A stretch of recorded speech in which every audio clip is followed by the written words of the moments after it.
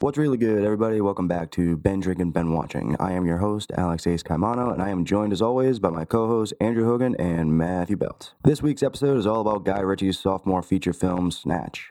Snatch is a non-stop, witty British crime comedy that ties together unlicensed boxing promoters, a pig-feeding gangster, jewel thieves, gypsies, and sneaky fucking Russians, who all cross paths in pursuit of a priceless diamond. This movie stars Jason Statham and Brad Pitt, Benicio del Toro, and Vinnie Jones.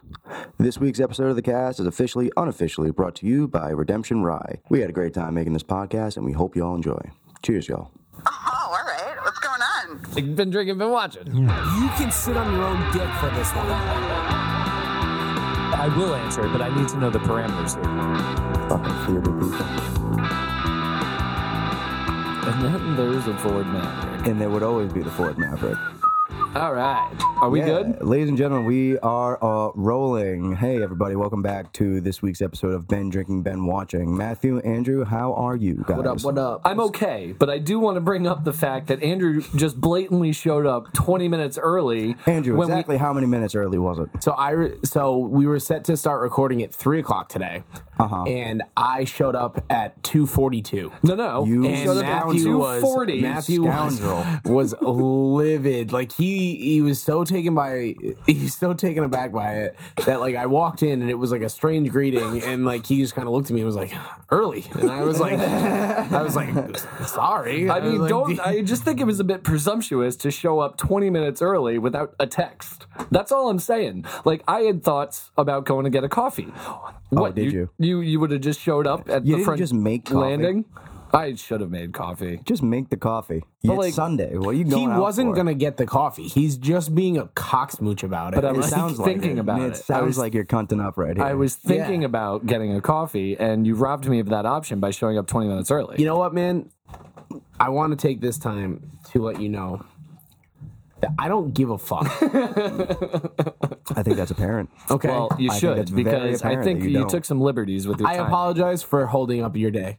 Thank you. That's all I But you needed. didn't. He was just watching Larry David. I No, know, no. but- I was watching Karen compilations. Oh, that's right. Karen compilations. Larry David was on in the background. Whatever it's going to take for us to move on. Yeah, speaking of Karen compilations and being cunty, this week we are covering one of my favorite movies, Snatch. 2000. 2000's Guy Ritchie directed Snatch, and that stars Jason Statham, Brad Pitt, Benicio del Toro. I wouldn't even Stephen say Graham. Stephen Graham, I love Stephen Graham. who is like a very like low key home run hitter. Yeah.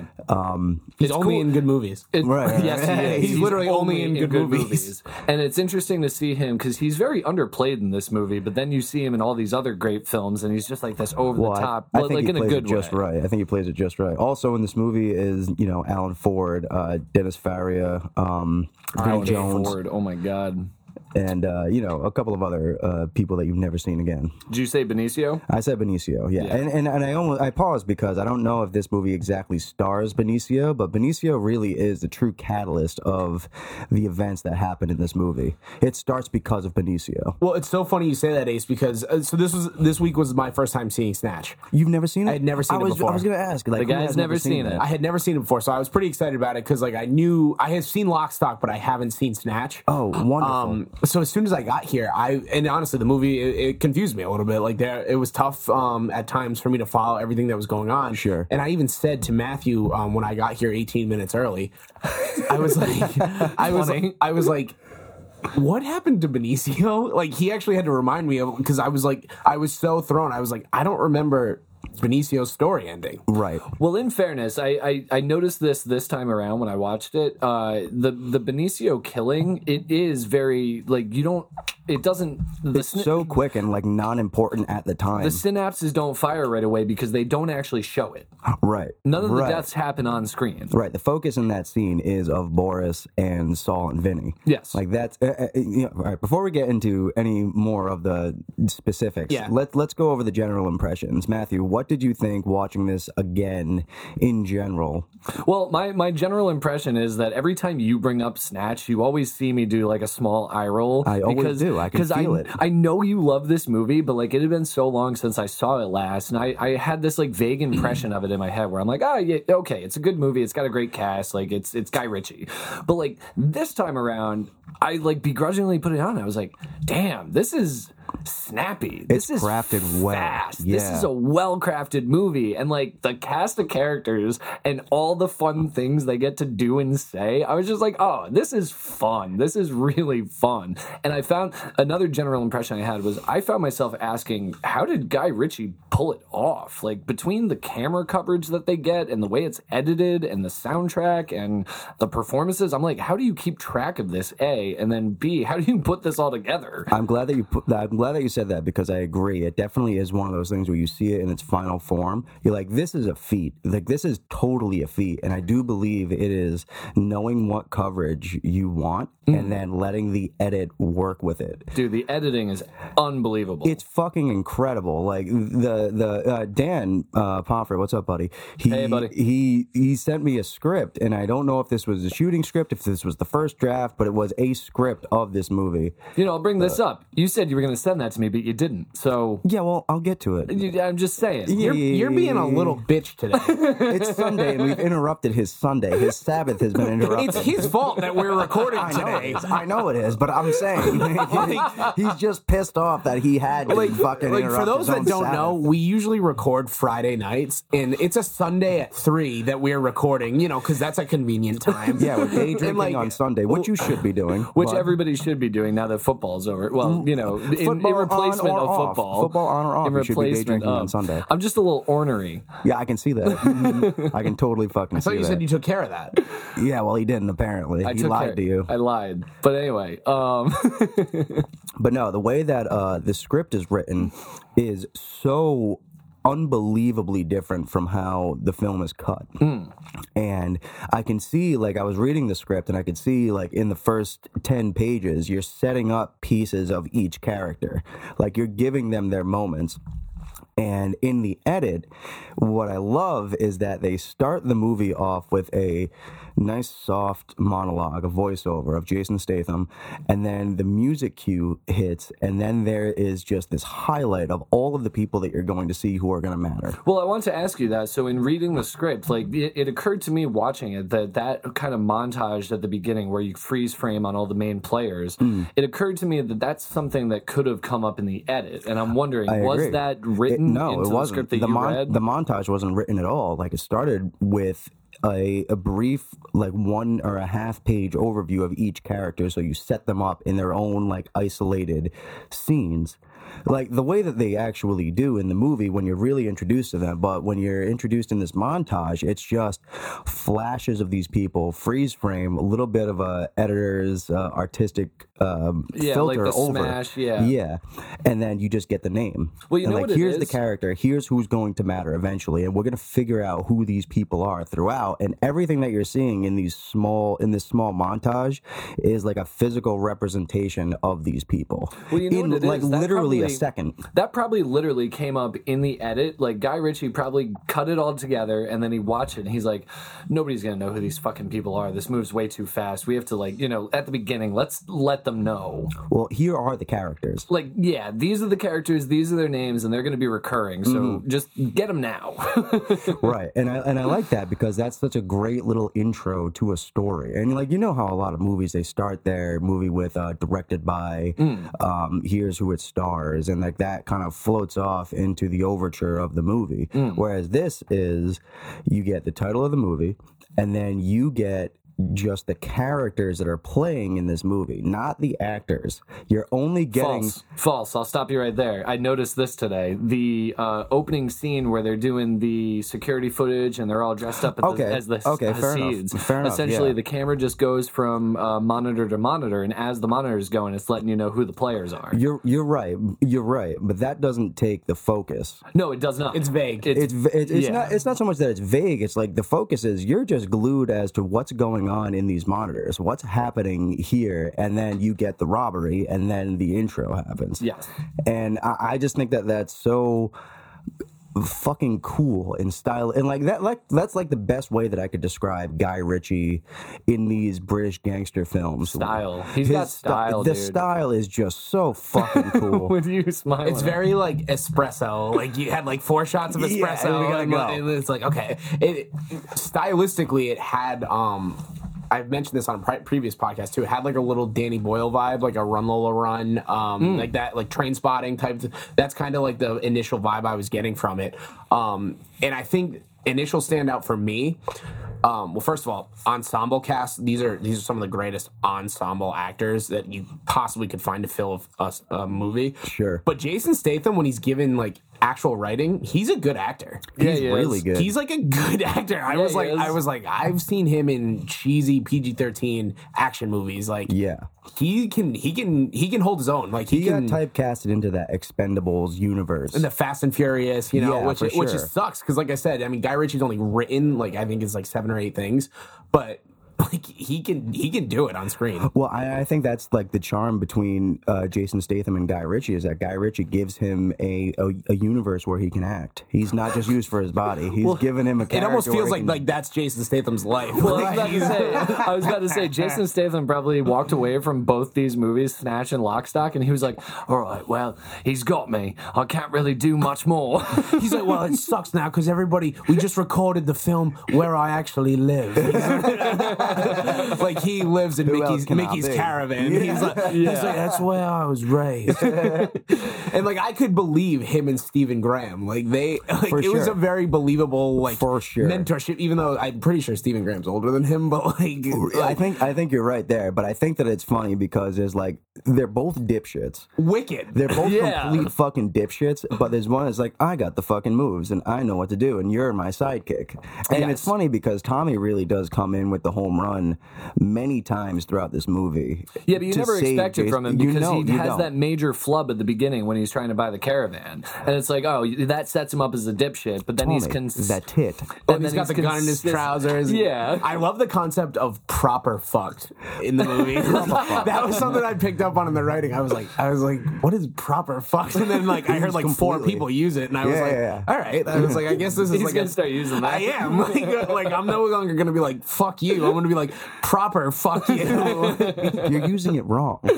It's they're fucked now. It's like no, They're proper proper fucked. fucked. proper Yeah, proper fucked. fucked. This is there's no unfucking this one. Dude, can I pivot real quick to this ensemble cast? What's his name? Alan Ford. Alan Alan Ford, Bricktop. He is monstrous. Forceful, dude. He is a force. monstrous. He's And one with of my those favorite glasses- villains. The Coke bottle, fucking huge, like big. Like you can see that they're so fucking thick. Yes. That his And even when eyes he are like take- fish eyes. Even when he takes them off later in the movie, when he's at the boxing ring before he orders the hit on the pikeys. Yeah. Oh, dude, like those eyes are still piercing. They get me. dude, his teeth really get me. Oh, his teeth. I was his teeth- taken back when he's talking to Vinny and Soul when they're like trying to put the pieces back together, and then he opens the door and they're there with the saws and they have the coroner bags, Oh, and and I the was whole like, place is just I was covered like in draped in lace. plastic. I was like, this is not where I thought this was going. No I was shit. like, and then he just kind of looks at them.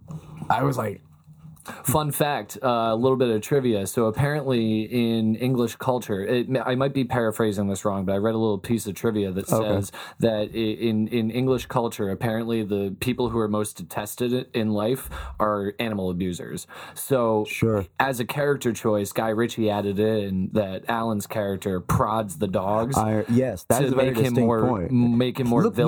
villainous. Yeah. Yeah. You're right. That makes sense because he is a true proper villain. Dude, he is one of the best villains. He's so good. Yeah, and he's there's- played to pitch perfect notes. But what's so funny when it comes to like how you see Bricktop as this giant threat to all these characters, he is just still a small fish in a much bigger criminal pond in England. And they make that very apparent after he loses, after Mickey doesn't go down in the 4th round In the on first the first fight. time. Yeah, that's and he right. has to go up, and they juxtapose it apologize. very beautifully. He apologizes, and then the other guy comes up to him, the smaller fish, and he's like, I just lost a shit ton. He's like, never interrupt me while I'm walking again. And he fucking stabs him. Well, he cuts him in the leg. Yeah. I thought that was fucking beautiful because he's in trouble. He's lost. He now has to answer to these guys who are bigger fish. And he's like, these motherfuckers. And then he gets stopped by a smaller, like, He's not gonna let a little insignificant. carp. And it's like, I need to now, like, get my power back real quick by telling this fucking fringe, is what he calls him. Yes. It's like, you stop me whilst I'm walking again, and I'll cut your fucking jig handcuffs off. Yep. And he cuts him right in the leg and fucks off. Yeah. I was was a good when scene. I first saw that, I was so confused. I'm like, what did he do? And then I was like, oh, he cut him. He just Yes, he straight up did. cut him without like any like inserts. And I thought that was a great style to like hold on that frame on that setup. Yes. Before he moved away, I was Dude, like, Guy damn, Ritchie that's so is good. in this movie. Guy Ritchie is exercising a lot of control, but at the same time, like it's just coming across as style. Well, like, it's like that scene in particular, the way he framed that, not going to a cutaway of him pulling out the knife, and, cutting him. It's the exact same style of Lock, Stock. It really is the exact same style of Lock, Stock, except there's confidence behind it. Like I was watching this short, there's like a 25 minute video of Oh, you Guy saw it? Ritchie. Did Guy Ritchie watching it after 20 No, years? I read about it, and I was gonna go get my coffee and then watch it, but then Andrew showed up 20 minutes early, so I didn't have Andrew, a chance. you've ruined to. it all. But no, I did watch. I watched about like 10 minutes of it, and it was just Guy Ritchie watching Snatch after 20 years of not seeing it, and he was charmed. He Yeah. really was charmed, and he was explaining how one of the big things about Snatch was that he had all of these things like half written already, like all these characters that he couldn't fit into Lock, Stock just kind of came out on this B-side movie. Like, like Snatch was the B-sides of Lock, Stock, which was his full-length album. Like all the songs that didn't make it to the album was Snatch. But Snatch, as I can see now, is a better crafted, more carefully articulated story than Lock, Stock. Like Well, Lock, it's Stock has like that raw indie power to it, which like anybody could fall in love with that style. Like you watch Lock, Stock and you're like, man, whatever you're doing, I trust, and I'm Well, gonna it's go a young forward with it. filmmaker's like wet dream. They're like, oh man, you watch that, and you're like, oh, I can fucking do that, or at least I can just strive to do that. Right. And like after Lock, Stock, there was a lot of success and a lot of offers to Guy Ritchie and his crew to come and do these huge, like multi-million-dollar budgets. And there was, he claims it to be a bit of fear and intelligence that kept him away from that before he did Snatch. And he's like, this is the genre that I know, and this is what I'm doing really well right now. Like, give me a little bit more money, give me a little bit more cast, and I will tell you a better story. I will craft you something a little bit more relatable. Well, it's interesting to hear you make the analogy of full-length album and B-sides, because in a lot of the reviews that I read, and quite honestly, I feel this way too, but it's like he took Lock, Stock and he changed the arrangement. He took the same notes and he just changed the arrangement, but it was the better product. I know what you're saying. I just think that he changed the notes versus the arrangement, because the arrangement is very, like, there are almost shot for shot pieces of Lock, Stock in Snatch That find themselves in Snatch. which Which ironically find themselves in The Gentleman. and what is so good about The Gentleman is that that's him after all these years of like doing other things, branching out to different genres, working with different people, having bigger budgets, working on bigger sets. Like He's like, having watch what I bigger can actors. do again and best. And he goes back to what he's best at, and what he's best at is British crime, all encompassing, unrelated people coming together at the end for one specific goal. And I was trying to figure out, like, all right, what is the synopsis of this fucking movie? Like, how do you say this movie in a sentence? Because there's so many different webs. Andrew doesn't even know what happened in the movie. I don't think you can do it in a sentence. Like, In a sentence, no. I mean, I guess you would say, like, all right, so an unlicensed boxer's manager gets in over his head with a gangster, and other people outside intervene in some way. well, it's like really two intertwining stories. Like there's two plot lines. In this There's the movie. heist and then there's the boxing. Yeah. Yeah, And they and- intertwine. And they Right. end up coming together, at the end. but not sloppily. No, In that No, area- it makes sense at the end. It's just it's the movie in the middle. It doesn't. And I was like, I'm baffled. Yeah, like where were you lost? Was it just the jumping of stories and characters? I don't or- even think it's that, because I do It's think the that's language. done well. I think a lot of it has to do with the language, because Sure. I'm like, what am I supposed to actually be paying attention to here, and what's just Fun. gibberish? Yeah, like nothing with Brad Pitt made any sense to me. Oh my god! And how amazing was that? He's still though? great, like, and I thought I really want to talk about that last boxing scene because I think that's the best. I think that's the most well done scene in the entire movie. I think it's fucking awesome. Especially how he cuts to and the floating underneath the ice. Yeah. He calls back to that monologue from earlier with Alan. He visually represents it with Brad Pitt under the water. Oh, that's really good. Yeah, dude. That's really good. And then literally Brad Pitt just changes the entire narrative for Alan. Or what's his actual name in the movie? I'm sorry. Bricktop. Bricktop. And he Right. just flips that entire metaphor on its head for Bricktop. Oh, that's wonderful. I didn't even I always thought that was just just what happens when you get knocked out. It feels like you're kind of underwater and then you come back from it. But you putting that right there, that's brilliant. That's absolutely brilliant. You're welcome. Because you're right. You're absolutely right. And at that point in the movie is when everything starts to shift. In the last 5 minutes of that movie is when the real shift happens and the real winner comes out, who is Mickey, the Pikey, who you don't understand the whole movie. And what's funny is that I thought that this was interesting because I have a list of all these characters that I want to go over with you guys in a second. But somebody that I didn't put in here that I think is extremely important is the dog. Oh, the dog is like the briefcase in Pulp Fiction. Right. I mean, well, not even that, but so Mickey is kind of like the wild card character where you don't know what Mickey's going to do. Mm-hmm. But really, the wild card character is the dog. Yeah. That is the wild card character where because it's introduced right in the beginning, right when you meet Vinny and Saul, the dog's introduced and it's constant throughout and it's always causing some kind of neutral chaos. They're always referencing the dog. Right. And Mickey kind of has motives and he has a reason why he's doing these things, where the dog is true chaotic chaos. Well, it's true chaos. It's true a chaotic wild card. It's not fighting for either team. It's just existing and it's causing all of these fucking problems for all of these different people. Dude, going back to it when we have that flip at the end where Mickey executes the hit, how great is that when Jason Statham, he says it's something to the effect of, looking back on it, I didn't realize how and he's talking about how Mickey took his mother's death, and he's like, it occurred to me that he took his mother's death quite lightly. Yeah, they all took it. And then they show his whole team, his whole gang. They're all just take him out. Just take him out. Pack of fucking gypsies are just in on this fucking plan, and they're the most. I think they're the most badass and in control. And the build up again. Kudos to Guy Ritchie with the writing, but he constantly builds up this idea that the gypsies are unpredictable, that the gypsies are actually in control. The first scene when Tommy goes to buy the caravan. Sure. They say outward, he's like, they're so good at negotiating because you can never even hear what the fuck they're saying. You don't know what they're saying. Right. And then they just keep doing that throughout, even with the hare and the dog chase. It's just constantly building, and then they simmer out after the death. And then they come back in that big way. Well, because it's there's such this weird little force that's within the movie, and you're supposed to believe that Bricktop can touch everything. He can't. And when he goes and he burns the caravan, that really is the subdued, okay, we're going to compress the gypsies for a minute. They're under control. They've been hit by something that's way bigger than their little, trailer organization. Yeah, they think they're tough talk. They think they can wheel and deal. Until the city boys come in and shut them down. But when you're absolutely right, though. I do love when it's no, we actually have the upper hand the whole time. As soon as you did this, we know exactly how you're going to play this shit. Yes. And oh man, and then here's the best part: you guys are all city folks. We're gonna up and leave. Yeah, you're never gonna see us again. Yeah, we can do that. We move that fast. Oh yeah, why don't you track down their social security numbers? It's not like they have social security numbers, is it? Yeah.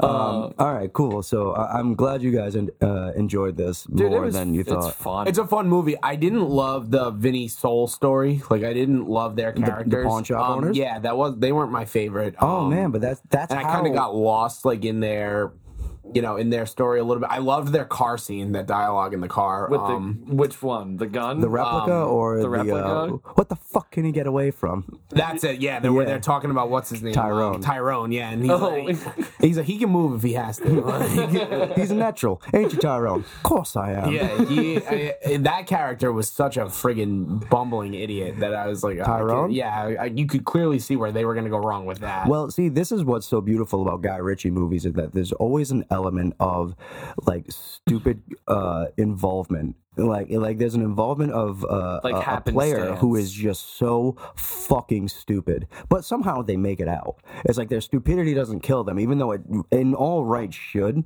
Like in all rights, Tyrone should be dead. Tyrone doesn't should he be die killed. at the end? He gets killed by Vinny. No, he doesn't. No, he doesn't, because Vinny empties the clip into Boris the Blade. Oh, that's right. And then he goes to shoot him. He's like, "You lucky Dude, how bastard!" funny is that? none of them when die in that when scene. Boris is like, "I'm not done yet." Boom, boom. That was Austin piss, Powers Boris. shit right there. Oh, that was so fucking. And That's they held the on it. best Bullet Tooth Tony too. Like the scene leading up to that, where he's talking to the three of them, and he they gives have him to- that little monologue. Yeah, The replica on the the side versus best his Desert Bullet Eagle. Tooth Tony. Like, Yeah, that he's is talking like- about their balls. Like, Yeah. That is what makes Bullet Tooth Tony a badass. Is like, okay, so you have all this juxtaposition where he's like, okay, he's been shot 6 times. Like, clearly he can get the job done. Okay, he can get information. You Like see the first, him get the information like, with the car. Yeah, like the first time you're introduced to him in the movie is he's bashing somebody's head in, which is a callback to Lock, Stock, by the Yep. way, and because it's the same dude. He's Ironically playing enough, that was the stunt coordinator that he was bashing his head in. his stunt coordinator. Yeah, The stunt coordinator, the stunt for coordinator the whole movie. on the movie. that's That pretty was awesome. him who volunteered to be the guy getting his head smashed in. Bonjour. Yeah, yeah. Yeah, and so it's like, okay, this is a force, and then when you see that monologue, and what's so funny is when he gets into the bar, he gets a drink, and he makes his phone half-pour. call. Yeah, he looks at the drink; it's half poured. He looks over the bar, and he sees that the guy's on the ground, and he looks in the reflection of his glasses, like, oh, being held up. Here goes. And then he just goes and sits down, and then he delivers that. Yeah, man. And on top of that, I mean, his character is great. His character is absolutely great. But then again, I got to go back to Guy Ritchie and just like the force of a director he is. That hallway interaction, that hallway Mexican standoff, and the way. So when Bullet comes in and he's diffused the situation, and we just track back and forth with him up and down this hallway, and we just linger with him. It's one shot. I was like, are you kidding me? Like, the balls on Guy Ritchie for doing this. And on top of that, good on the performers for, like, killing it during this whole take. But you got inserts of Boris. You do have there inserts, was a turnaround but, like, where really you did the the whole main scene with Boris. performance, you have the inserts, you have the turnaround, but really when Bullet comes in, it's that one shot. In the Master, yes, that's exactly what it is, and I think that's the best choice you could have had in that. It was so good. Just to have off like a voice like off camera Boris just chiving in, just fucking jabbing at him like, you can't fucking kill me. And he empties a whole clip, and he Empties a whole clip into the fucking guy, and it's cool.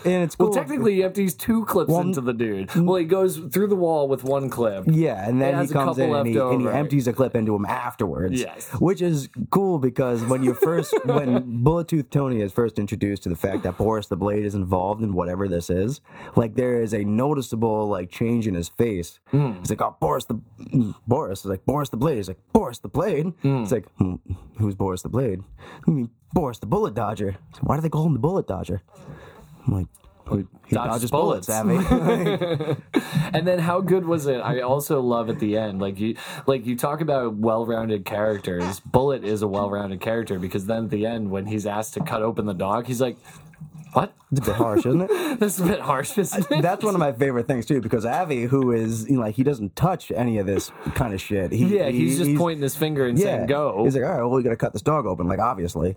And even like the hardest person in the room is like, oh, I don't know about that. I don't know, man. I really do love that. That's Andrew's making very. a face right now. I fucking love Bullet Tooth Tony. I think he's so funny. I think the movie on the level is wicked funny, and I don't even understand half the dialogue. But I do. I think it's very good. I think it was it was a fun movie. Who is your favorite character? Bullet Tooth Tony. Bullet Tooth I don't even Tony. think it's really close either. And then I love Turkish and Tommy too. Like I love that I love their back and forth. It has it kind of reminds me a little bit of like Pulp Fiction. In a way, it's an anthology like that. Like the way that the Yeah. stories intermingle and things like that, and then the way they kind of come together at the end. And I do think it has a little bit of it has more humor than Pulp Fiction.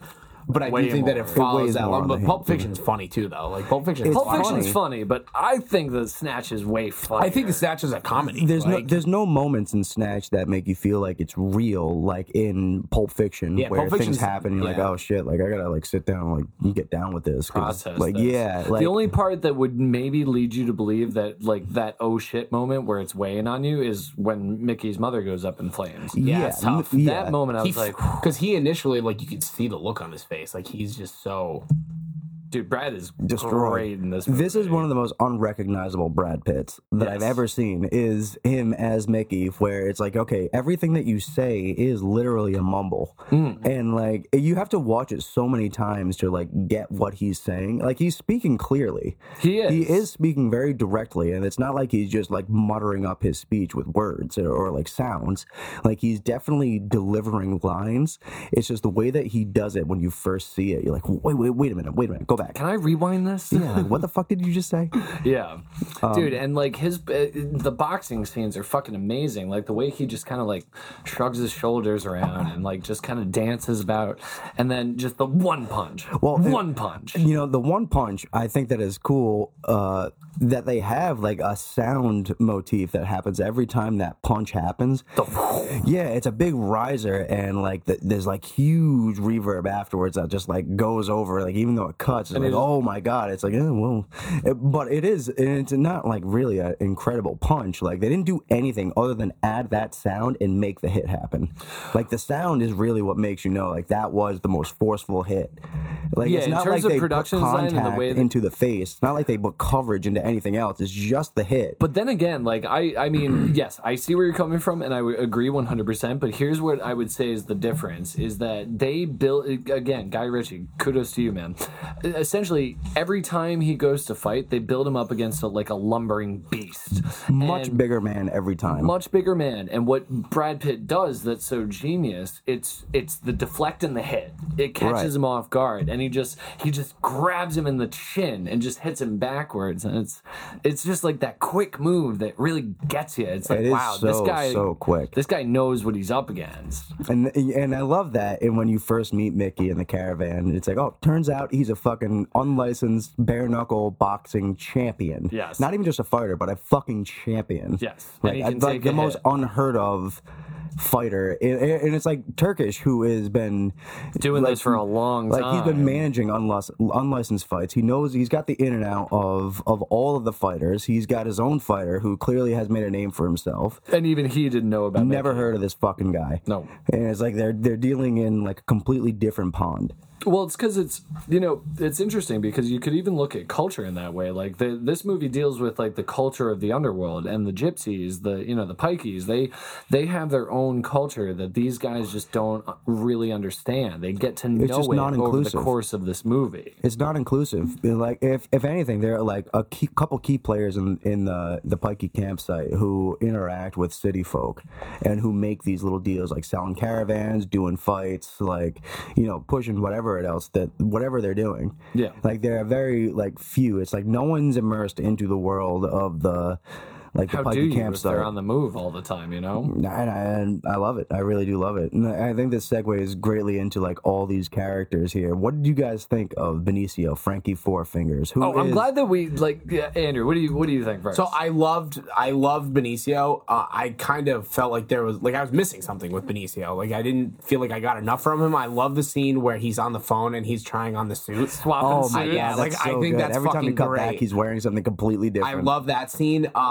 I just kind of felt like I wanted more Benicio, and I feel that way in a lot of movies that Benicio's in. Pretty much every movie with Benicio, it's like, why can't I why get is there Usual not more? Suspects. This, Yeah, maybe Benicio's not actually that great of an actor, which is why directors are like, we're gonna give him like 8 minutes of screen time, And that's it. and we're never gonna hear. Yeah, from maybe him he's again. just a son of a bitch to work for. But I'm sure, work with. but the opening scene. Sicario would prove otherwise. That's all I'm saying. So It's tough to savages. judge his acting chops on like the security footage and the opening credits. Like when he's in the heist. What are you talking about? I mean, it's security camera footage. Yeah, but he's talking the whole time. Like, he's going off the whole time in character. I want to go back to that. Continue your thought. Hold on. I want to go back to I just don't think I wanted more from Benicio. Like I wanted more dialogue for Benicio, and like I said, I didn't think that his conclusion was really decisive enough. It was very decisive, but it was anticlimactic.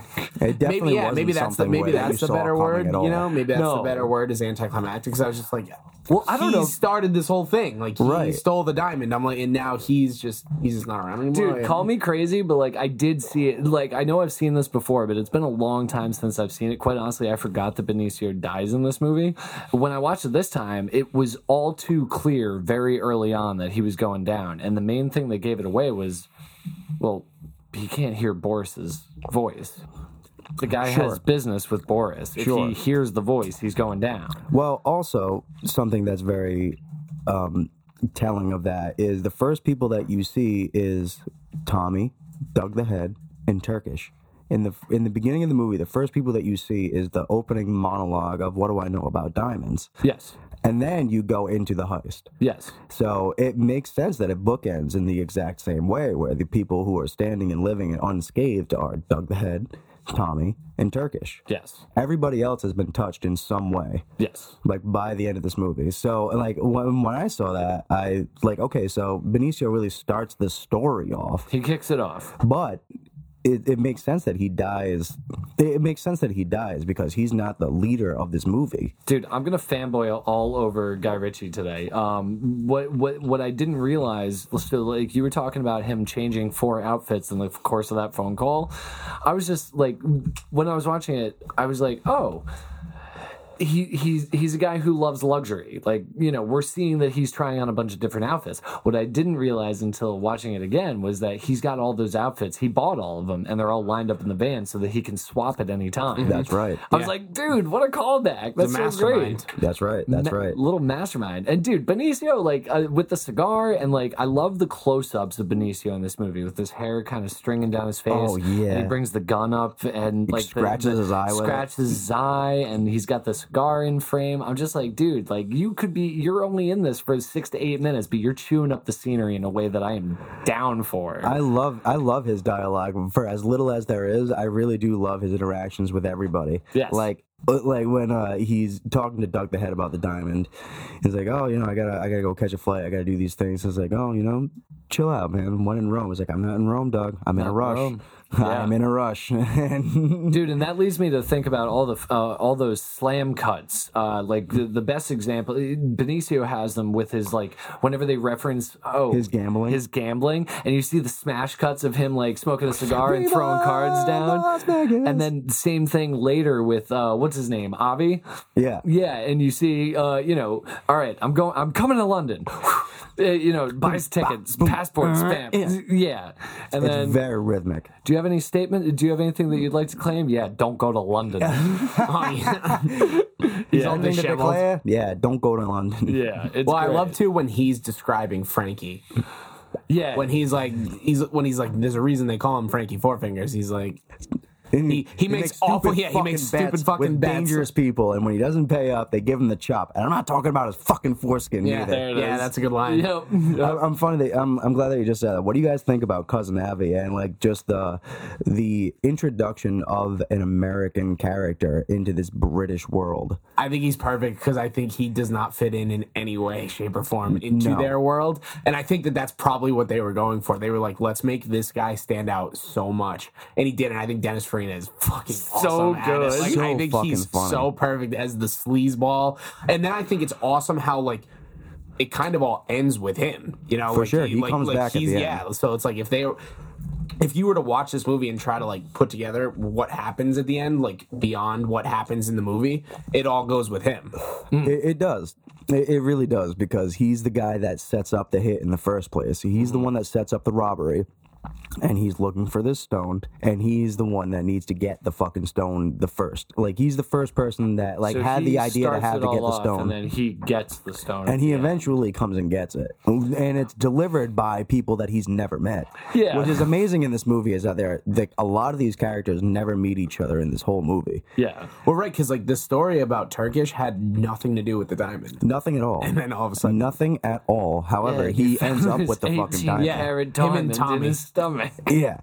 What do I know about diamonds? Nothing. but no, Nothing at all. it's funny. You said, you're right. The dog really is. The dog is the vessel for this whole movie. Right. Like, Because Saul and Vinny steal the diamond, and then the dog takes the diamond, and the diamond ends up in Turkish and Tommy's possession.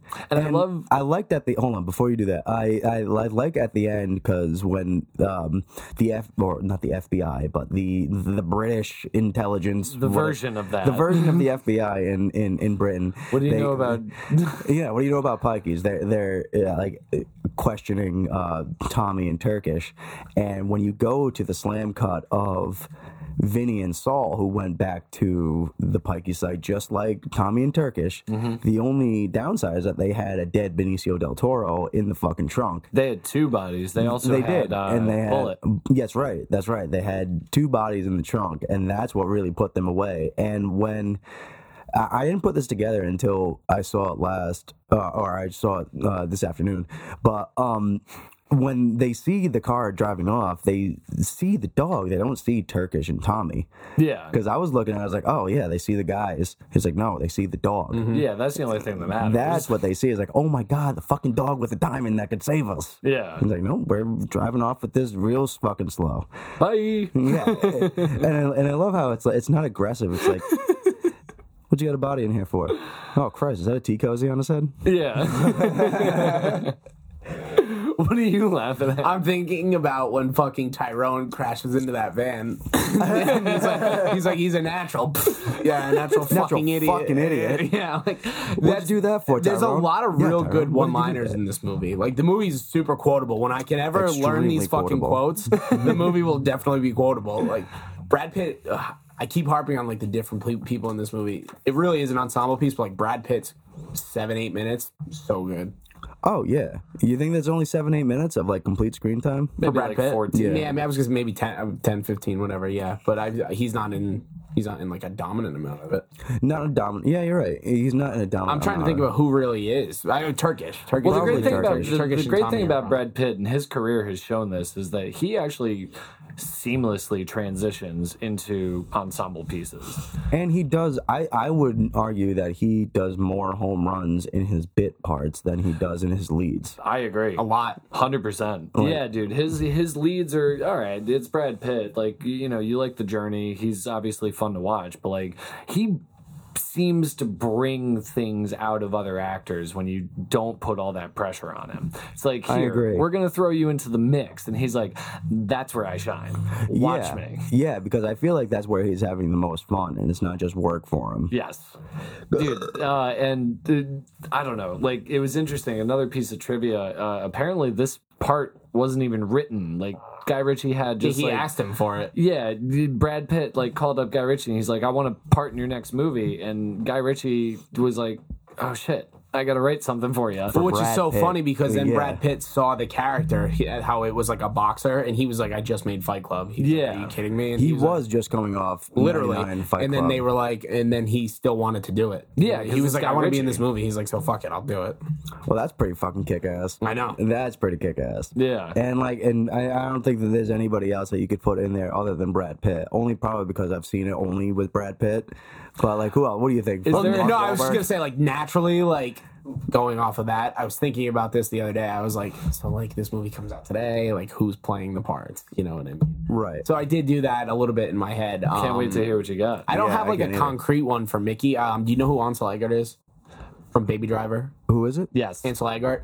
Oh, okay. Yeah, I like yeah. him a lot. I thought I like pictured him in it. You know, I was As- like, as you could- Mickey? Mickey, yeah, Really? yeah. He's Wait, a good what? actor. What base is that off of? Like, he hasn't been in anything that would like dictate you putting him into that role. I just when I think of his charisma and like I think of like it's got to be a good looking character too, and I just think that he kind of fits the mold of like who could kind of fill that seat. You know That's what I mean? interesting. That's a I like that's that. a weird one. No, I do like that. I do like that. Because it takes a certain level of confidence to pull off like something that Brad Pitt has done, and I mean he's been a leading character. You know, like Yeah, he but has in the whole things Divergent like the series. Goldfinch and the Billionaire Boys Club and Allegiant, November Criminals, shot in Rhode Island, heyo. Heyo. But like, But he was also in Fault in Our Stars, where he plays like a very heartfelt character, and he's in Baby Driver, which is incredible. all right. Yeah, that's fair. I mean, all right. So So I had him for the Mickey part. that wouldn't be terrible. I feel like he might have the build and like the the youth in him. That's the other thing too. He's tall and he's a little bit lanky. Yeah, Whereas yeah. Brad Pitt doesn't have a fucking ounce of fat on him, Not an ounce of fucking fat, which is on him. crazy because I feel like Brad Pitt actually would punch someone like as hard as, I mean, not as hard as he does in the movie, but like I feel like he could throw a punch. Yeah, and I don't think that there's ever been a movie where he's been like weak. Like there's never been a weak Brad Pitt movie. No. Like seriously, try to think about it. Where he's weak. I mean, maybe the stoner in Blue Valentine, or I'm sorry. True Romance. True Romance. Yeah. Thank you. Maybe that guy. I'm gonna throw one out there that's like it's a really niche market, but I would argue that he was weak. He was a very weak character in the Angelina Jolie movie, Mr. and Mrs. Smith. No, I know which one you're talking about. The one she directed. By the Sea. Yeah. He played. Oh, I don't know anything about that. He one. played a very, very weak character in that. But like, Oh, that's interesting. I can't help but thinking that Angelina did that on very purpose. on purpose. She's like, you're gonna be weak. She's like, you're a little bitch in this movie, and I'm Because gonna be you're your a bitch in real director. life. I think you're gonna leave me I know soon. you, Bradley. And if you guys want to know who I had recast for Cousin Avi, it's Matthew McConaughey. See, I would have cast Gary Cole. Yeah, I would have cast Gary Cole. I think he's too old. No, don't do that. Gary Cole's like 75 now. Gary Well, Cole he can might do be old. anything. He looks great in Pineapple Express, which didn't come out that long ago. Came out What like did, 13 years ago. So what? Gary Cole is And he looked old then. Gary Cole is drinking the elixir of life. He's Anyway. Mike Brady. Anyway, what did you guys think of? We've touched on a lot of these characters. I want to touch on Or a couple Hank more. Azaria. I would have cast Hank Azaria as Avi. Yeah, you fucking would. I'm over that. Yeah. What do you mean over that? He would have been fine. What do you guys think of Doug the Head? What do you guys think of Doug the Head? He was like a non-character to me. Negligible. He's so he's negligible. Well, he is the guy that helps tie it all to something that's worth anything. Well, Yeah, but he didn't bring makes the call. anything- He connects Avi to Turkish at the end. He's the guy that makes the call, and But like, and he's the guy that's supposed to be able to exchange the diamond, and he's the guy that's supposed to make the diamond into actual money. Like the diamond is just a figure, where he's the guy that makes it into actual worth. so I think it's two different questions: and the character or the actor. The character. Yeah, I guess the character is more important than I probably lend credit to. But like, I would just say it's don't- the same question because, like, as the character and the actor, it didn't do Well, no, much. because the for character me. is more important than the actor himself. The actor himself was. All right. Well, the character is like I think a plot he did it device. just fine. Like he was, and I thought it was funny how he's supposed to be. He's a diamond salesman. He pretends that he's Jewish because it's better for business and selling diamonds. I'm gonna get you to a Jew doctor. oh, that's funny. I'm glad that you just said that. But and it's really funny. Like they do this explanation of like he tells the family they're Jewish, but he's not Jewish. He's about as Jewish as fucking bread that's not kosher or whatever they say. And then he sees the young Hasidics outside of his shop, and he's like, "What are you guys doing here?" I think it's a free country, isn't it? It's like, well, it's not a fucking free shop, is it? Now, fuck off. Now, fuck off. I fucking love that. I think it'd be interesting to see what the motivation was for casting that guy. That Yeah, guy? like I feel like you could have Probably cast just his somebody voice. better, and it You would have think been just because of his voice? And I think just his, that like his phone voice, and stuff? it was commanding enough. like who is that guy? It was boss Mike, enough. his It name was- Mike Reed. Mike Reed. Yeah, that was your boy Mike They Reed. couldn't have gotten like Tim Allen to do it. don't You know your even go- boy Timmy. Don't even go there with the Tim.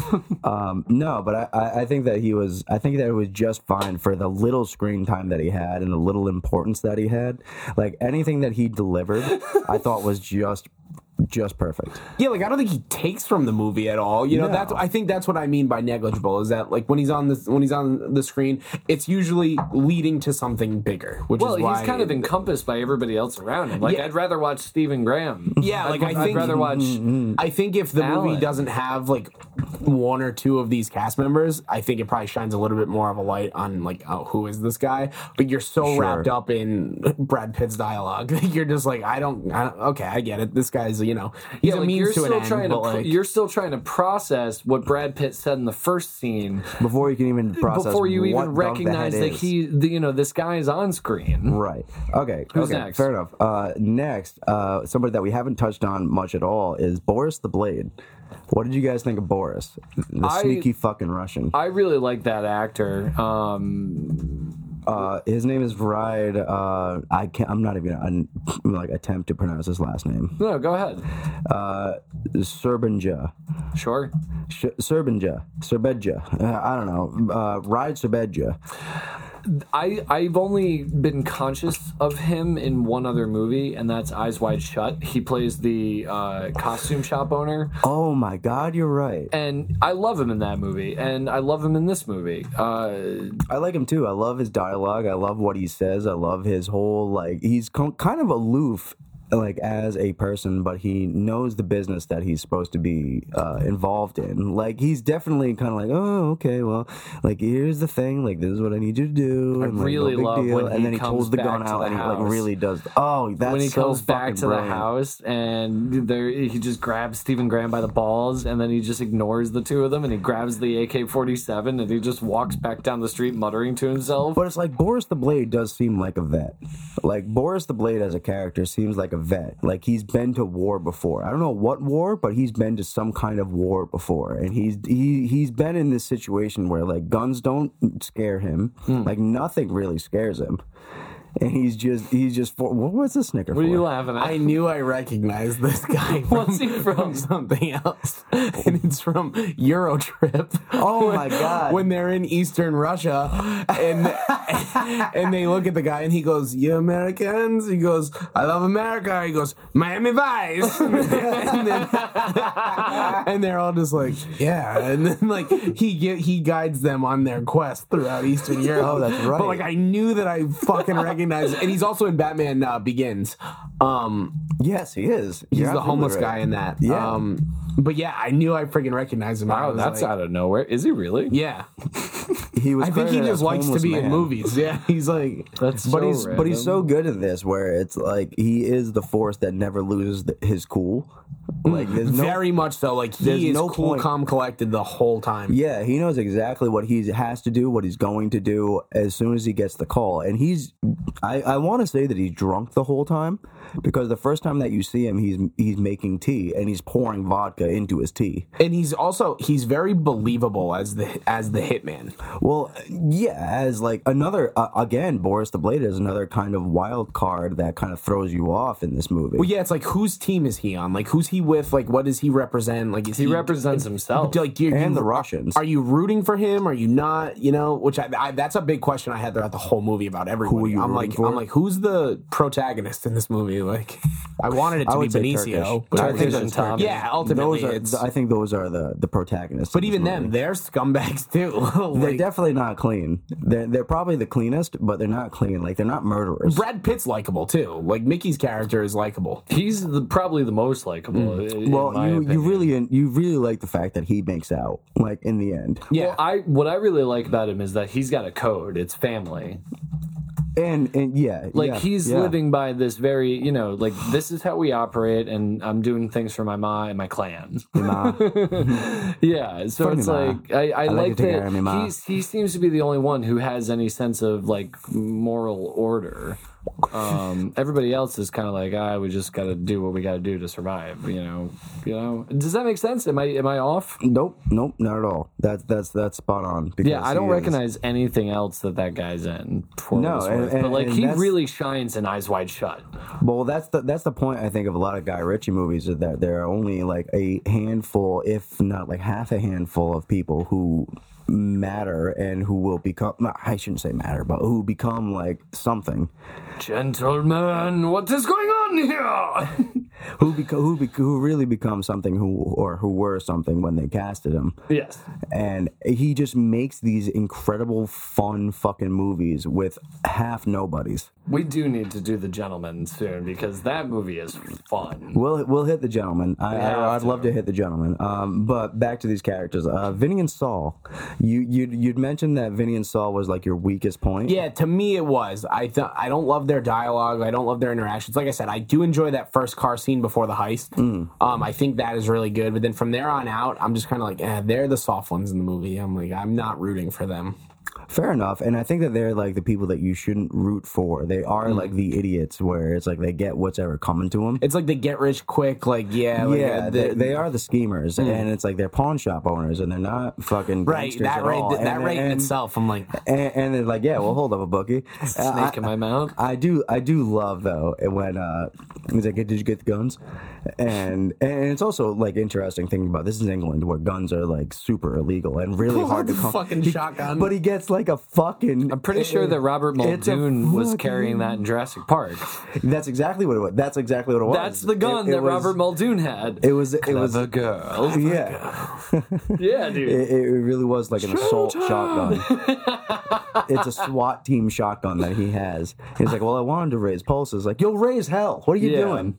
I don't know. I like them. I honestly, I love them, man. I really do. I thought they were fucking hilarious. But like, here, my only gripe with their storyline was that they stuck to their guns right at the beginning. They're like, no, we're not getting into that. And it's like, you just made bad choice after bad choice throughout the rest of the movie. They were presented with an idea. It's like, okay, well, this can't go wrong.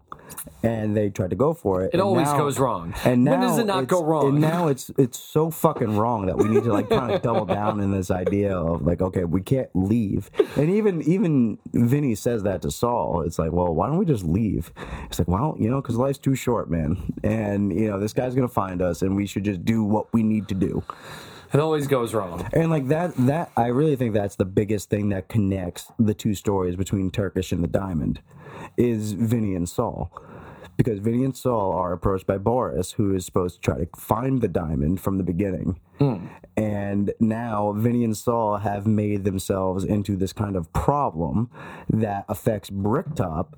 And Bricktop is the one that now has a problem with Turkish and has a problem with Vinny and Saul. Bricktop's got a problem with everybody. That guy's got a stick so far up his butt. And he's another one of the examples of what ties this movie together. It's like he is like the point of this triangle. He's the thing that needs to be beaten. Right. Or at least like quelled. Not just beaten, but quelled. Literally shut down. Right. All right, cool. We got that, and then we've talked about Mickey, and let's talk about Gorgeous George. What do you guys think of Gorgeous?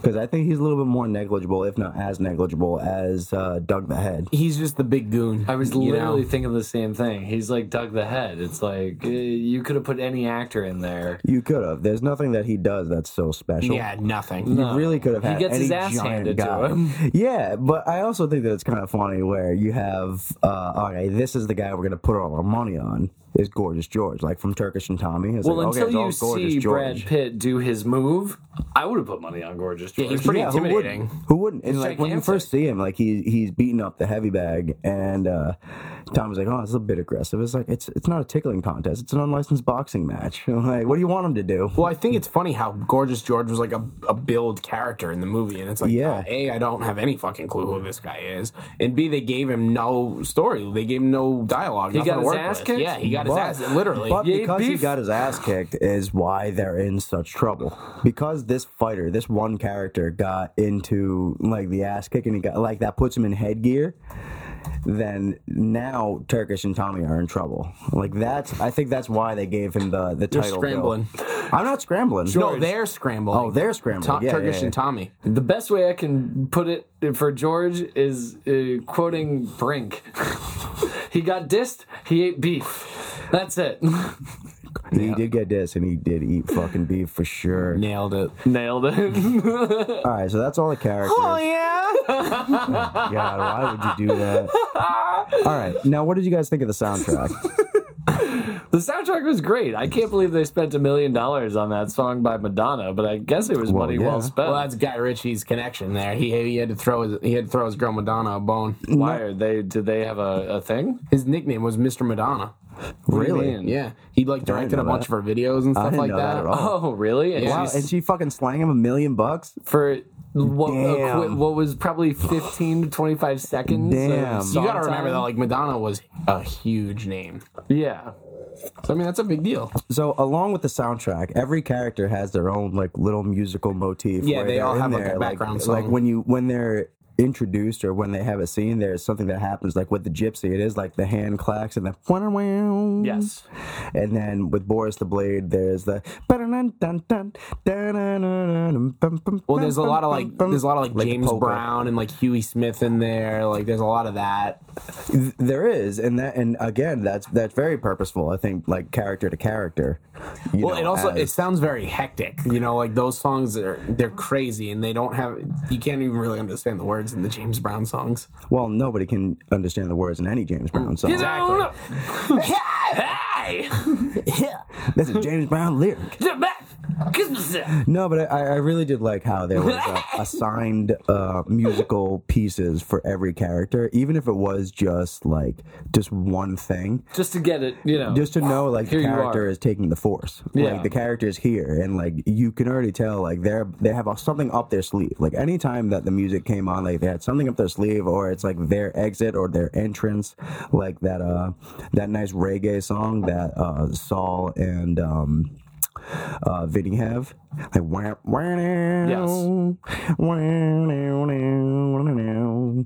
I was like, cool. Like, everybody has like a musical piece. Like, all of these characters, even like the groups of these characters have their own musical pieces. Yeah, everybody has everybody who's important has their pieces. Okay, that's what I got for that. I dig that. I don't really have much to add. I don't have a ton for the soundtrack. No, the soundtrack. I just think that it was one of those things where it's like, hell yeah, you thought about this. Like, it's really a good did. score. It's clever. Yeah, it's clever and consistent, and I think that was the thing. It's like it's definitely consistent throughout the movie, where it's like you've been introduced to these pieces and you know exactly what's happening when you hear them, and not to the point where it's spoon fed, but it's like. It's not spoon-fed emotionally. It's given to you as like everybody has a sound that is attributed to them, and they all fit too. They fit perfectly. They totally fit.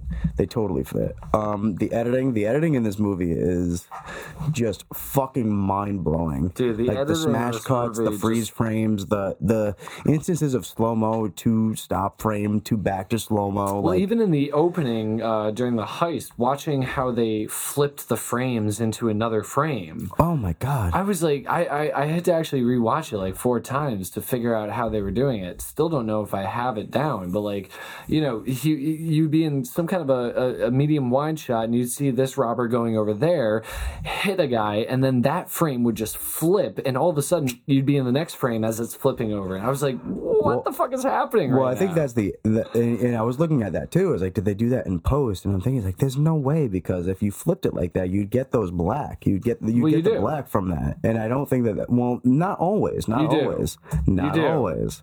You do. Not always. No, not always. No. I think that was in camera. I think that a lot of it was in camera. No, those flips didn't happen in camera. Not on that low budget. Man, I think they did. I think they did. I think there were some of them that at least did a bit of it. No, but the editing of this is so quick and fun, and it keeps it like this is one of those movies that keeps me on the edge of my seat the whole fucking time. Me too. Where it's like I want to see what happens constantly. You know what I want to see? I want to see that heist scene. Yeah, we'll get to it later. No. We're getting to it now. No, we ain't. We're not doing it now. We have no time. No, I'm looking it up now. All right, let's get to these categories. Are we on to the categories? I think we're on to the categories. I think we've got hold on. Before we move on to the categories, I just want to make a call out. I don't know if you guys picked up on this, but the opening scene, the heist scene that we were just talking about, yeah, it was a homage to Tarantino and Reservoir Dogs. Was it? I mean, I'm just... And what, like, do you know this, or are you speculating? I'm speculating, but the whole opening monologue that Benicio del Toro is going on, it's about the Virgin Mary. Reservoir Dogs opens like a virgin, and them discussing the exact same thing. Well, yeah, I guess so. I mean, I didn't put that connection together, but that's kind of cool. I see where you're going. Yeah. See it. I do see it. I really do see it. And I believe that it's fucking awesome. Like, throughout all that coverage, like, Benicio is still in character. Yes. Like, he's completely in character, and he's just discussing these things. And what's even better is when they get up to the floor. It's like, are you trying to give me heartburn? Like, he's convinced that that's the guy that's supposed to say, oh, Bubby?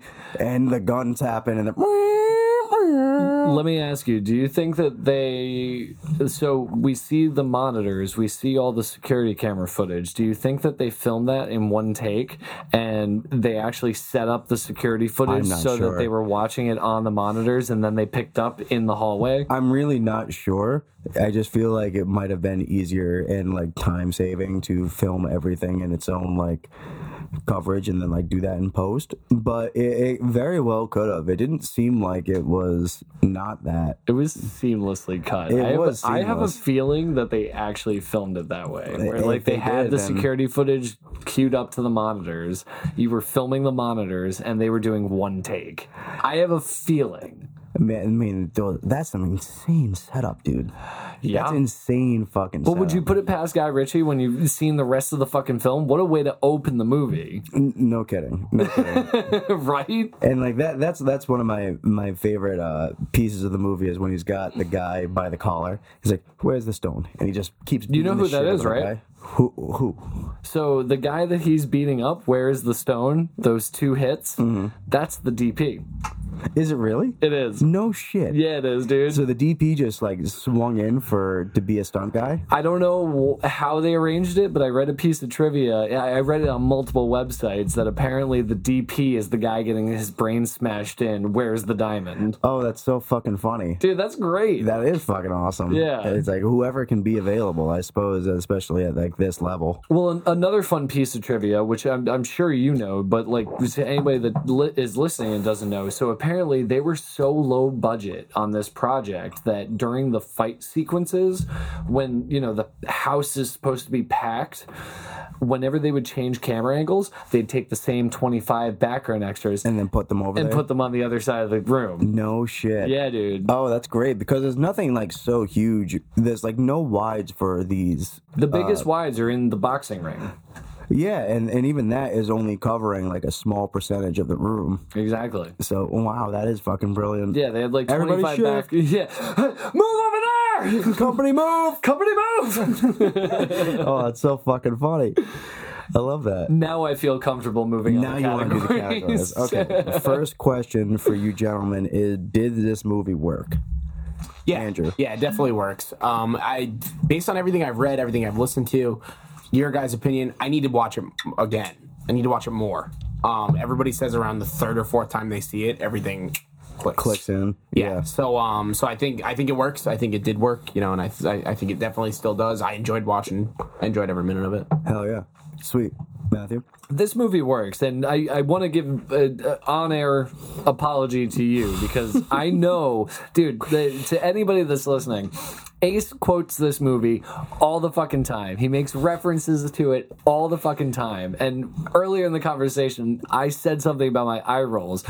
I really do. I roll my eyes, but like I'll eat all of my eye rolls because it was really a welcomed watch. Yeah, you need to eat them. I just said I eat them. Do you want me to eat them again? Eat them twice. Go back for seconds, motherfucker. I'll go back for seconds and second dessert. Harvest. But no, seriously, like watching this again, it was really, dude, this is a fun fucking movie. Like it was a really enjoyable watch, and like the cast and the writing and the editing, I was happy to watch it again. I'm glad you made it a thing. It works. It absolutely fucking works. Wow, man, I'm tickled to hear that from both of you. I really am, because I believe that it still works. It's held up to me. I watch it like 2 or 3 times a year, where I just need to watch this movie. I have, like, a lot of my close friends, we relish in enjoying this movie together and quoting this movie and, just being a part of it. And I'm just happy that you guys liked it, because I really do think that it works all the way through. Hell yeah. There's nothing that changes about it. But, yeah, I liked it a lot. Hell yeah. Okay. Is this a movie or is this a film? Ooh, it's very tough. It's almost like you just slapped us with that. I forgot that one was coming. Yeah, that's the one, boy. I think it's a film. You think it's a film? I do, yeah. Interesting. Matthew. Well, actually, defend yourself. Yeah, defend yourself. So I think Guy Ritchie, like you said this throughout the podcast tonight, I think Guy Ritchie is a stylistic. I think you'd probably define him as an auteur. I think I would. Exactly, and I mean, I think that there needs to be some credence lent to that. And I think it's really well written. I think it's about more than just what's on the surface of what you see. And I think that they do a really good job with it. I think it's more, so I think it leaves more of an impact than just describing it as a movie. Interesting. I think it deserves the credit of calling it a film. Okay. I think it's interesting that you're saying interesting. Like, I do think it's interesting because I think that this is I do believe that this is a movie, but one of the most entertaining movies done in the style of filmmaking. Like, this is a craft movie where, like, there's nothing so deep about this. Like, there's no metaphors here. These characters don't really represent anything that's metaphorical, and the story doesn't represent anything that's really metaphorical. As very much surface. as it is very surface, but it's just a great stylistic, like, fast and like damn near sexy way of like saying this story and like putting this all together and like cutting it together to the point where it kind of leaves you almost like jarred, but it's like as jarred as these characters get throughout this movie. But I will still call it a movie. I mean, I don't think that it's like really a film where it's like, oh, this is like at the pinnacle of like storytelling. yeah. But I do think like this is a movie that is worth watching. If you love movies, if you love disconnecting from your life and your emotions and just watching a movie, then yeah, this is definitely one that is fun and it earns it. I'm going to jump right on that train and say this is a movie 100% across the board. But this is the kind of movie that it's like, oh, can't wait to see when he breaks into a film. This is like the stepping stone. Like after this, like you expect gold from this guy. But this, in and of itself, it's just super fucking entertaining. I like for me, a movie is rewatchable like 150 times, and it's still fun. That's this. I agree. That is exactly this for me. It's like I'll The Mummy. literally watch this all the time. I know that's probably not a good analogy. What do you say? The Money? The Mummy. Oh, The Mummy? With Brendan Fraser. Oh, I Christ. popped that movie on. I'm like, I know it's mindless entertainment. I'm gonna love it every single fucking time. But the difference between this and something like The Mummy is that it's not mindless at all. This is well crafted. It's very well, like, to the point where it could be considered film craft. Like, it really could be considered, like, not just pure But not subject. Not subject. Like no, this, not subject. like this is a gangster film, quote unquote, but it's not More a than film Lock, Stock, because sure. it doesn't like achieve that Goodfellas level. It doesn't like interrogate a character where you get like all the facets of how they went through this journey. And so you're not emotionally, like, confused as to who you're supposed to root for. Like, everybody's very much, like, open as to who they are when they're introduced. They're all despicable. Yeah, they're all greasy bastards, but you want some of them to win. You don't want, and some of them you don't want to win. Correct. So, Yeah. like, I think it's a movie. All right, is this going on to theater or is this going on demand? I think on demand. On demand. Mm-hmm. You got anything about it, or Yeah. Do you or is want it to? I just don't think it's enough to warrant the big screen right now. I don't think it needs to be seen on the big screen. I think you can watch it on demand and be fine. I agree. I don't disagree. Yeah, you're right. Yeah, this is going on demand every time. It doesn't have the star power. Well, it's got Brad Pitt. I don't necessarily And agree Jason with that. Yeah, I don't Jason agree with that Statham. necessarily, but I It do. doesn't have the star power, and it doesn't have the epic scope. Like, No. when I think of what's going Definitely to theater, not epic. Yeah, when I think of what's going to theater nowadays, I'm thinking like it's either a Leonardo DiCaprio movie or it's a Marvel movie. Yeah, I mean, most things aren't going to theater right now, so it's kind of like Yeah. you have to look at it from that angle. Yeah, that's true. That's very true. I believe that this is definitely going on the demand. I'm not sure what demand service it is, but it's definitely going. It's a good demand. This movie. has like a Prime vibe. I was just like about an to say Amazon this is either Prime or this is like Showtime. Yeah, it's not. It's not. It's not mainstream. Hulu. It's not mainstream Hulu, enough though. to be like HBO. But like it's also not Hulu. Well, what Sure. the fuck is Hulu? All right, pal? Exactly. It's like it's got a little bit more than just Hulu. Hulu's Yeah, a little it's bit definitely- cheesier. What it is it's one of those on-demand movies where, like, a couple of your friends see it and they all recommend it to you, like especially if you like they know you like film, it's like, yo, dude, I just stumbled across this. You really should see. We were this. ripped in our basement at 3 a.m. and Like, stumbled upon this. This is way better than anything that I've seen that I just put movies on for. And I feel like you're gonna find that on like an Amazon Prime or a Showtime. You're not gonna find it on Hulu or Stars. You'll find it on Netflix or HBO Max. What's your issue with Hulu? Yeah, I what just is your don't. I don't fucking like issue? Hulu. I don't like. Oh, come on, man. It's because I agree with you. The U and the L and the U. It's I agree that I think it's a Prime. I think this movie's coming to Prime. yeah. Any fucking way. Who stole the movie? Ooh, good question. This is a good question This because is a I feel really like this good movie question. is evenly distributed between every character. I have an Who answer stole though. it? I have an answer. Oh, what is it? Go For it. me, it's 100% Bullet. Me too. I Yeah. completely agree with that. I think it's Bullet? Bullet to Tony. He has his own story. He has his own story, and he just carries it in spades. I think there's probably only 3 or 4 characters in the movie that wouldn't qualify. So you do have a lot of options.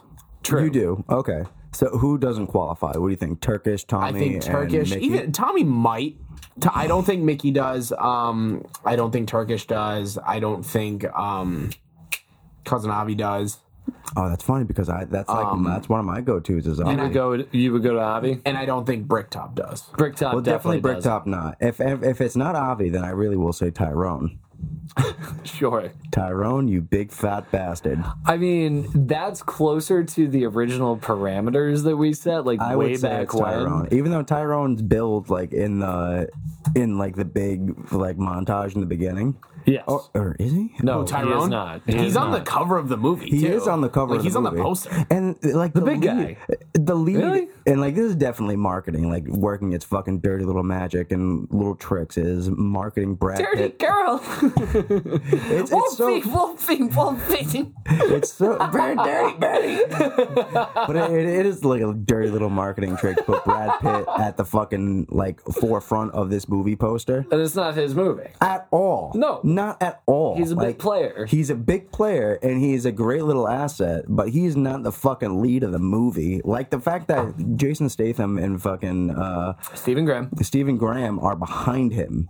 It's like, come the fuck on. Well, I mean, again, fanboying over Guy Ritchie, but he knew what people wanted. In the promotion, well, at least his need to keep promoters Brad did. Pitt front and His center. promoters did. The guys who bought it and were trying to fucking sell the damn thing. Yeah, they fucking knew who to market. It is ironic, though. I don't know if it's ironic, but it is funny to me that all of Guy Ritchie's posters are, at least for his like gangster, They're damn near the same. they're damn near the same. The Damn near. Gentleman, Lock, Stock, Well, Lock, and Stock's then got more of a Snatch. Reservoir style. It's and then almost the and exact Snatch same and poster. The Gentlemen are the same. They have that pyramid, like really pieced out. Like here we are got our main who's characters. what we're selling, and then we just put them in the bag. And it's like just the Expendables. It's like a lot of those action flicks where Yeah. it's like you put all your cast out there just like that. It's like this is what you're coming to see. But like what Guy Ritchie does that's fun though is that it versus the Expendables. With the Expendables is like this is what you're coming to see. You'll get an action film. What Guy Ritchie does is like here's the cast, but I'm gonna subvert your expectations. Here's the cast, but None of nothing them you are, expect to happen. And nothing none of what them you're are- expecting. No. and none of them are as important as where they're placed in this picture. Correct. Which I think is cool. All right. Well, what's your favorite line? And I know this is an extremely quotable movie, but what is your favorite line that like sticks to you now? This if you guys is a have one. really quotable movie. Andrew, you got some? Mine's in the quiet words of the Virgin Mary. Come again. Oh, I love that too. I think that as soon as I heard that, I like spit out what I was drinking. I was like, What was the line? And Bullet to Tony has a lot of good ones too. Oh, for sure. But it's in the quiet words of the Virgin Mary. Come again. Of course you would like that line. I think that's genius. It was very funny. Matthew, what do you got? Ooh, I don't know. Maybe it's such an offhanded line, but I really like who took the jam out of your donut from Tommy. You did. You took the jam out of my fucking donut. It was just like a throwaway line, but That is a good one. Like, That is a very good one. I'll defend myself why I like it because I could see myself using that in the future. I was For like, sure. that's applicable. For sure. I like that too. What about you? Mine is, and I use this a lot, is for protection. Protection from what? The Germans. The Germans, yeah. It's like anytime he brings back the Germans, it's just And you so said there was a fucking funny. reason for that, right? Or did I put words in your mouth? No, You was that put you? words in my mouth. I don't know if there's a reason for it, the Germans, but I just think that's a fucking hilarious line for every time that it's brought up. And They it's do it yeah, at least bust the 3 captain's ass times. before the Germans get here. And like there are so many like different lines in this movie. Like again, like yeah, like you told me to get a gun. It's like you got a fucking anti-aircraft gun. Like, yeah, I mean, I think there are many more in Lock, Stock, but in this, it's like the whole fucking movie is quotable. It's like, yeah, have anything to declare? Yeah, don't go to England. Don't go to England, dude. They're actually. It's London, actually. Don't go to London. I'm flipping through the quotes right now, and I actually I love this one from Soul. You ain't from this planet, are you, Vincent? Who's gonna mug 2 black fellas holding pistols, sat in a car worth less than your shirt? Bullet Tooth Tony and his Dude, friend Bullet Tooth Tony. Desert Fun Eagle fact. .50. Fun fact. The guy who plays Bullet Tooth Tony, Vinnie Jones. Vinnie Jones, got arrested the day before that they were going to film that scene in the car. That shot of him, so they hold on a 2-shot of them in the car, and you see his reflection blurred. That's not him. No. No. Oh, that's so funny because he is, and I thought dude, that's so funny. I just watched this today, and I was looking at that scene. I was like, wow, Why don't they rock focus? Wow, they really blacked him out to be like this ominous force. Like he really is just like the blackness that comes over What an them. artistic choice. It was like, no, the fucking cunt got fucking arrested for being a fucking cunt, probably. The motherfucker wasn't even on set that day. Oh, that's so fucking funny. Oh, that's awesome. I love that you know that. Yes. And that's pretty much the extent of my Snatch knowledge. I've exercised it all on this podcast. Is that the last category? No. The last one is what would you do differently?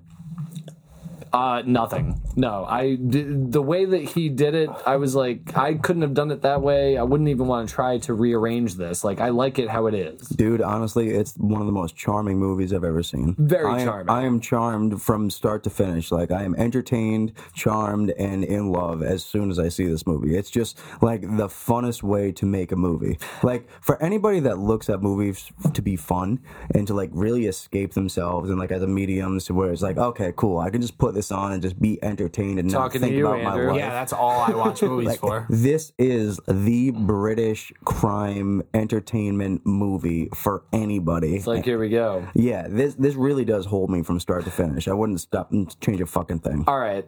Actually, now that we're talking about this, I can get specific. There are 2 things I What do would you have got? changed. There are 2 things I would have changed, and they're so minor as to be negligible. But I would have changed 2 things. The first, I would have given all the characters more headroom in the frame. Jesus. Seriously. Okay. Yeah. I was Okay, watching the fine. movie, and I was like, man, they keep cutting off his head. You're too close to the elephant ant. You're too close. And then the second thing I would have done, and you're going to laugh when I say this, I really mean this. All of their tracking shots backwards, their 2 shots dialogue, their Yeah. walk and talks, I would have picked up the pace.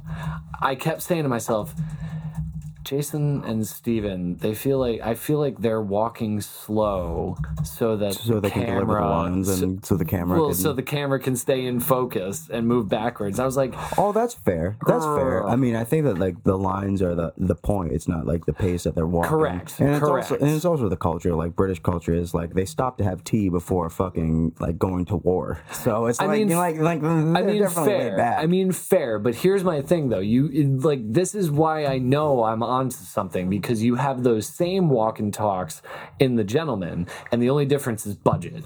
They had the budget to actually get the pace the way it should have been. Well, because they had the budget to shoot it as many times as they could. Exactly. And in this, it's the walk and talks are showing their budget and their age. They're walking too slow. They're meandering.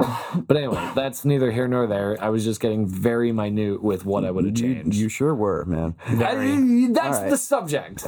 It was right. completely irrelevant. No, it's not irrelevant. It's not irrelevant. That's the topic. So anyway, in light of this movie, and in honor- Irrelevant. What are you talking about? Irrelevant? It was erroneous. No, absolutely erroneous. it's erroneous. It was erroneous on both counts. Erroneous. All right. What's so next? In honor of this, that's all the categories, and now we're getting to the challenge. And the challenge this week that I came and presented to these 2 fine gentlemen here that I share a table struggle with is that I wanted to give them some British rhyme slang that they're going to have to figure out what it means in our terms. Cool. So Cool. here's this small list, and I think there's like 12, maybe 15. Words Shut up. Probably got 2 more coming, so don't you worry. But okay, here we go. So the first one is blagged. Can you use it in? I knew you were gonna fucking do this. Can so you yeah, use I it in have the this fucking ready. sentence?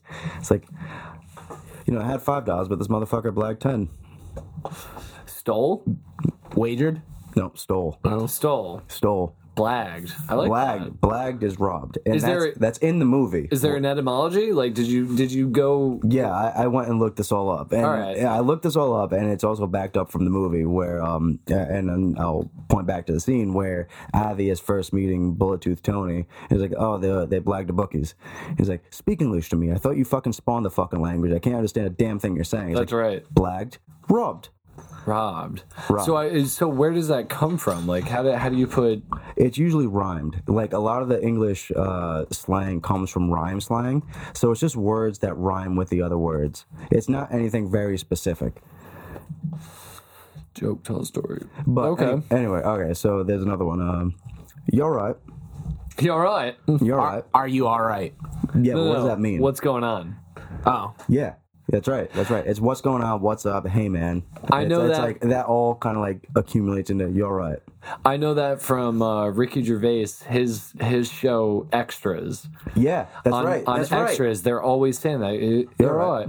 And it's not like, are you all right? Like, are you- as in, are like, you they're good? concerned. No, it's like, what's up? Hey, what's going on? Yeah. Yeah, that's exactly it. And, Yeah, all right. and I think it's used in like such funny instances, like someone's down on the ground, like, hey, you're all right. You're all Like, right. what's going on? But they don't mean like, are you okay? okay? No, it's No, like, no, what's no. up, man? What are you doing? What's going on? What are you doing? I guess is the watered down version of it. All right, next one. Porky pies. I know this from Austin Powers Goldmember. Porcupines are lies. It's telling a false truth. can you use it in a sentence? Are you telling pork pies in a bag of trout? That's pretty good. Yeah, No. porky pies are lies. Yes! I'm so good at this. You suck. Porky pies are Right. lies. You better not be telling me porky pies. Yeah. Again, rhyme slang. Okay, taking a piss. I would only be stabbing in the dark at this one, but I have an idea that like taking a piss. Are you fucking with me? Andrew, you got anything? What is it again? Are you taking a piss? Are you taking a piss? The term "taking a piss." This is interesting because taking a piss, taking the piss are two different things.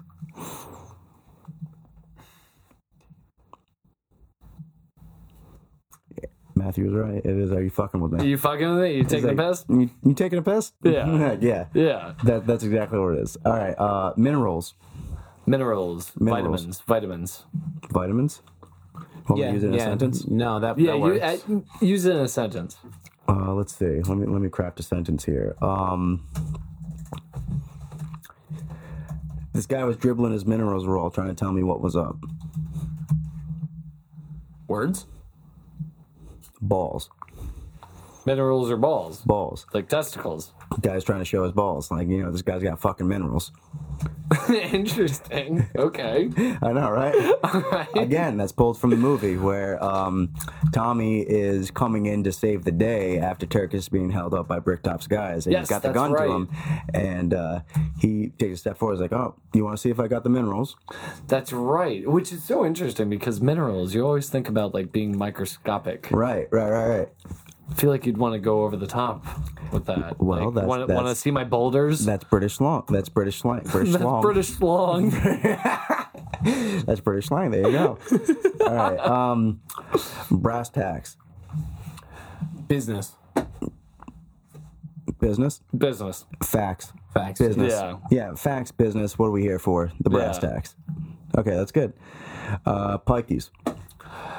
Okay, so I'm glad you bring this up because as we've been discussing this very casually, it's been nagging at me in the back of my mind. Like, is pikey like a negative terminology? Is that like It's a slight. derogatory? It's Yeah, a slight. pikey is a slight. Okay, did not know that. Pikey is a slight for gypsy, which is a slight for a specific kind of living. I guess in some terms, a religion like Romanian, like the Roma culture. Okay. Interesting. I'm just real quick. I'm looking up the etymology. So possibly obsolete, pike, depart or traveler, or possibly turnpike. The verb is derived from the stereotype that gypsies or other travelers are thieves. So yeah, derogatory. Yeah, very derogatory. Pikey's Okay. derogatory. A working class person can vary from specifically Irish travelers to gypsies or travelers from any ethnic background, but now increasingly used for any socially undesirable person. Fair. Yeah, that's a pikey. That's a pikey. That's a okay. So yeah, for that makes sense. Okay. Skyrocket. Use it in a sentence. I don't have a lighter. Or it's like, where are my keys? Did you check your skyrocket? No, I haven't checked my skyrocket. Check your skyrocket. Man purse, satchel. Man purse, that's good. Like a fanny pack. Say it one more time. Skyrocket. Skyrocket. No, I'm sorry. Use it in a sentence. Where are my keys? I don't know. Have you checked your skyrocket? Your ass. Pocket. Oh. Again, think rhyme. Oh, I guess. Yeah. I don't know. Pocket, skyrocket. Okay. Yeah. That's it. All right. Yeah. Yeah. All right. Landlord. The missus. Ooh, that's good, but it's not it. What do you got? Do you have a sentence for it? All right. Let me try to use this in a sentence. Ask the landlord for a proper drink. Bartender. Very good. That's it. That is There it exactly is. it. That is Nice. exactly it. Very good. Disco biscuits. How Andrew refers to his balls. Cocaine. Cocaine. Okay. What do you think? Disco biscuits. Anything that's of value. Anything that's of value. Recreational drugs / pills. But pills. Cocaine's not a pill. I don't care. It was recreational drugs. Recreational Disco drugs. biscuits. It's gonna be my screen name on AIM. Yeah, I bet it is. I bet it is, you fucking boner machine. It's gonna be your chat roulette name. Disco biscuits, quick six. All right. Sharpish. Sharpish. Quick-witted. Quick-witted. Yeah. Slow. Andrew's closer. I don't know. We're gonna get that pizza delivered to you in 15 sharpish. Oh, kind of like giving you a time frame. Quick. Yeah. Quick. Like that's when it's happened. Like we need this happen now. Like We need this happening 4 years ago. Yeah. Sharpish. Sharpish. Okay, cool. Aristotle. Is it used as like an insult? Like, oh, all right, Aristotle over here. No, not the way we would use it. Like that. Aristotle. Aristotle. What you got? Again, think rhyme. Aristotle. Toilet. Aristotle. Like, Need a sentence? yeah. All right, let's see. I want to say like car throttle, but like Car throttle? No, not at all. Let's see. Let me think about that. No.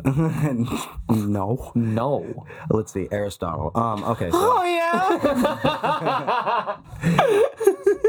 all right. So it's Ow. the baby's getting loud. Pass her an Aristotle. Oh, our bottle. There you go. There you go. Aristotle is bottle. That's stupid. No, it's not. You're stupid. Ow. All right. Ping pong tiddly. Ping pong tiddly. Like a rhyme? Or like No. a song? No. No. What do you got? Like a badger? Wait, or like an eel? Like an eel? Japan fort? I Ping don't know. pong tiddly is an alcoholic drink. Ping pong tiddly. Ping pong tiddly. I was thinking of something that Whiskey. rhymed, and I couldn't. She find ordered anything. an Aristotle of the most ping pong tiddly A bottle of of booze a bottle of Hobo's dick cheese Fremunda cheese. from under cheese from under my nuts. from the taint. All right. Bird's nest. Strip club. No. That was a good one, though. That was good. I'll give you that. For some reason, I feel like that would have been Bird's it. Nest is pretty good for strip club is good for Bird's Nest. But it's not it. Bird's Nest. It would be like Bird's Nest. Toilet. No. I got You got nothing. nothing? No. Chest. He got punched in the bird's nest. Of course. Right in the chest. What do you mean, of course? What do you mean, of course? Of course. I knew it. What an asshole. That's how I would respond if I was like in England and somebody was like, "Oh, you got punched in the bird's chest." I was like, Of course that I makes did. sense. "Of course I did." Yes. And the context definitely makes it a little bit more obvious when you're listening to it. Of course. Like, what a douche. All right. Nuclear sub. Sandwich. No, that's American only. Nuclear sub, toilet paper. A bathtub. No, but you're close in the rhyme. Fuck. A rub. Jonathan? A good a rub and tug. Not a rub and tug. No, a nuclear hard. sub would be like a sauna. No, it's a pub. Oh. Going Of course. Of course. All right, last one. Yes, the Kapua suite. All right, this is the last one. Pull your socks up. Quit Duck. Duck. Duck. Oh, yes. Duck. That's Yeah. exactly it. I was going to say quit That's minging. exactly it. It's duck. It's get down, pull your socks up, duck. Even in the motion, you can see. What song is that? No, not song. What scene is When that? the fucking what's his name? Bullet Tooth Tony is like shooting Shooting into the through the hall. wall. Pull your socks up, and he ducks. Yeah, Yeah, that's right. Yep. Avi, pull your socks up. Yeah, that's good. That's right. like That's that. exactly right. And in that is all that I have for today. Ladies and gentlemen, I have been drinking, been watching. Me too. I have two. Yeah, ladies and gentlemen. Of course. Of course. But of course, good night, everyone. Cheers. Cheers.